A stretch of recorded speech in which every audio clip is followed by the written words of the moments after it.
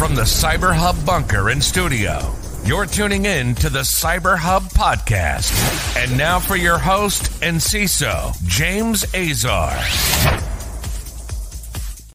Good morning, gang, and welcome to another episode of the Cyber Hub podcast. I hope everyone's having a great week. It's Hump Day, Wednesday, May 17th, 2023. What a great show we have planned for all of y'all today. The latest threats, vulnerabilities, and information that you need as a cybersecurity practitioner to pay attention in any role, from analyst to CISO and all the way to even the people who support CISOs on the executive board. So packed show this morning. If you're tuning in, we're live on Facebook, LinkedIn, YouTube, Twitter, and Twitch. Good morning to everyone tuning in. Please make sure to subscribe and follow our channel, or follow me personally on LinkedIn. Find us on your favorite podcast listening platform. Give us a 5-star rating when you get the chance as well. That really helps boost us up in the rating. Very exciting. Very exciting. We're on show number like 494. Next week we'll be at show 500. I've been doing this show for 5 years, y'all. So very excited to be sharing all of that with you. And like I said, some really cool announcements coming your way. I was going to do some today. I decided to postpone those until next week. The reason for it is because I'm not yet ready to perfect the message I want to share with all of y'all about the future of the show and some of the content we're moving to and so forth. So stay tuned for that. Good morning, everyone tuning in. Join me with a double espresso for our morning ritual of powering through the show with a cup of coffee.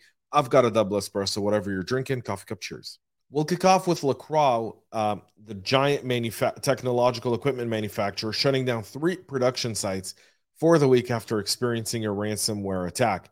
This comes on the heel of the ransomware attack that was detected on May 12th. It impacted their French manufacturing facility, their German and Tunisian manufacturing sites. All of them produce electronic systems, or IoT systems, for automotive, aerospace, water, and energy, as well as smart road infrastructure solution. The company shut down the systems, sent everyone home. They're hoping to be back on site on May 22nd. And this is, by the way, a great use case if you think of how much money they would generate per day manufacturing. So that's their revenue. But let's look at the bottoms. Let's look at the kind of unspoken piece of this, which is the supply chain impact.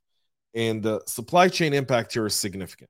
So how many companies were waiting for parts that now their parts are going to be delayed, and not by, let's say, 10 days, because from the 12th to the 22nd, that's assuming they get back to full production on the 22nd. If anyone's ever been in manufacturing or production, the ramp up period is much greater. And in this 10-day period, they probably have not gotten a lot of equipment in because all of their systems are down. So they can't really do inventory. They can't really accept shipments in, meaning shipments are sitting out there. The impact of this is so significant.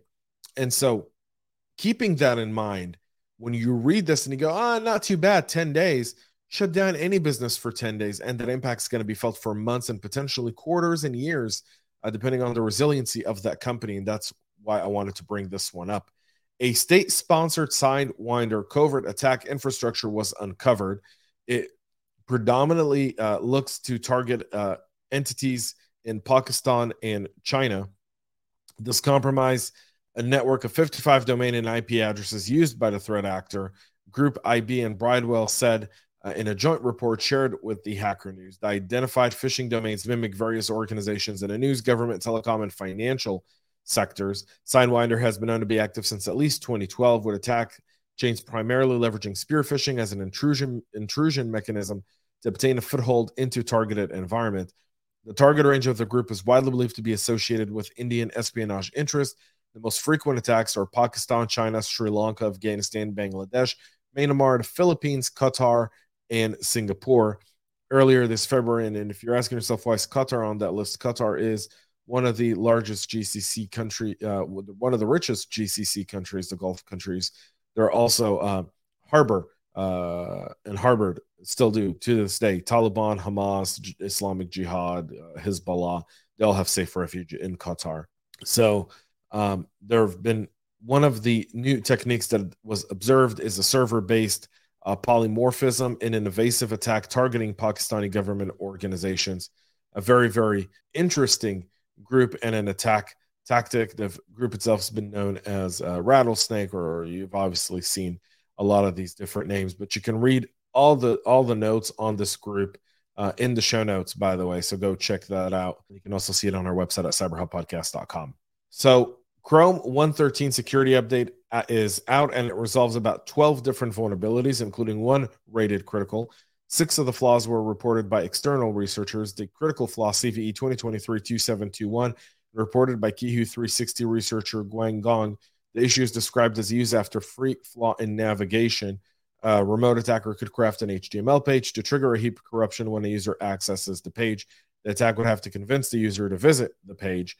That's all now been patched. Google paid $11,500 in bug bounties to the reporting researchers for this update. You can see the latest update numbers on the screen in front of you or in the show notes. Apple said it blocked 1.7 million apps for privacy and security issues last year. Apple's App Store prevented more than $2 billion in transactions tagged as potentially fraudulent, blocked almost 1.7 million app submissions for privacy, security, and content policy violations last year. As part of its ongoing effort to fend off account fraud, the company also terminated 428,000 developer accounts for potentially fraudulent activities, deactivated 282 million fraudulent customer accounts, and blocked 105 million developer account creations for suspected fraudulent activity. The App Store team also protected Apple users from hundreds of thousands of unsafe apps last year, rejecting almost 400,000 apps for privacy violations, such as trying to harvest user personal data without their consent or knowledge. Another 153,000 were rejected for misleading users for being copycat of leading submitted apps, while 29,000 were denied entry into the App Store for using undocumented or hidden features. So, well done for Apple. They've also blocked transactions worth a record $2.09 billion last year. Fraud also says it banned roughly 714,000 fraudulent accounts from transacting again. It also blocked approximately 3.9 million stolen credit cards from being used to make fraudulent purchases in the App Store. Good job for Apple. What great numbers. Hey, Google App Team, take note. Seriously, take note. We constantly on the show, I talk about the idea that Google Play Store is constantly flooded with these fake apps. Apple's putting in the hard work and blocking this stuff. Google isn't. If you're talking to me as a CISO today and you say, what ecosystem would you live in? On the mobile side, I'd live in the Apple ecosystem. It just reduces risk significantly more. It does. I'm sorry, I know. It hurts some people's feelings, but that's the truth. A financially motivated cyber actor has been observed abusing Microsoft Azure Serial Console on virtual machines to install third-party remote management tools within compromised environment. This is coming after Google's owned Mandiant attributed to activity to a threat group. It tracks under the moniker UNC3944, also known as Roasted Octopus. The method of attack was unique in that it avoided many of the traditional detection methods employed within Azure and provided the attacker with full admin access to the VM.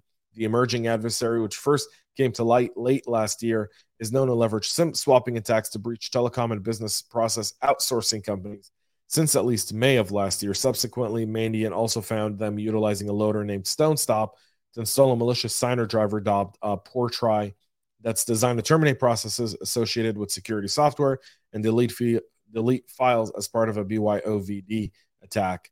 It's currently not known how the threat actor conducts the SIM swaps.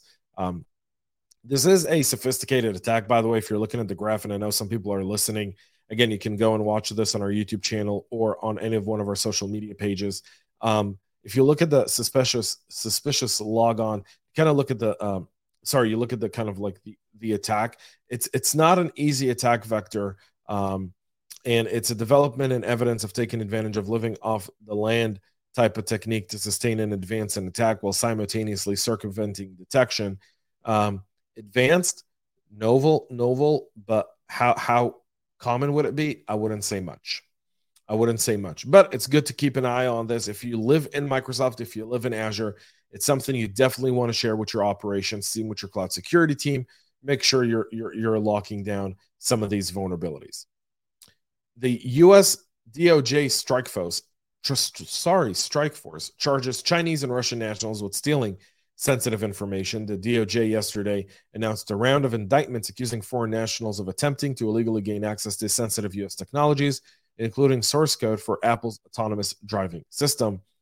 In one case, a Chinese national working for a pair of software companies in Southern California allegedly stole the source code used in a so-called smart manufacturing, advanced technology used in making parts for nuclear submarines and military aircrafts, before setting up his own business in China and marketing the pilfered information to entities there.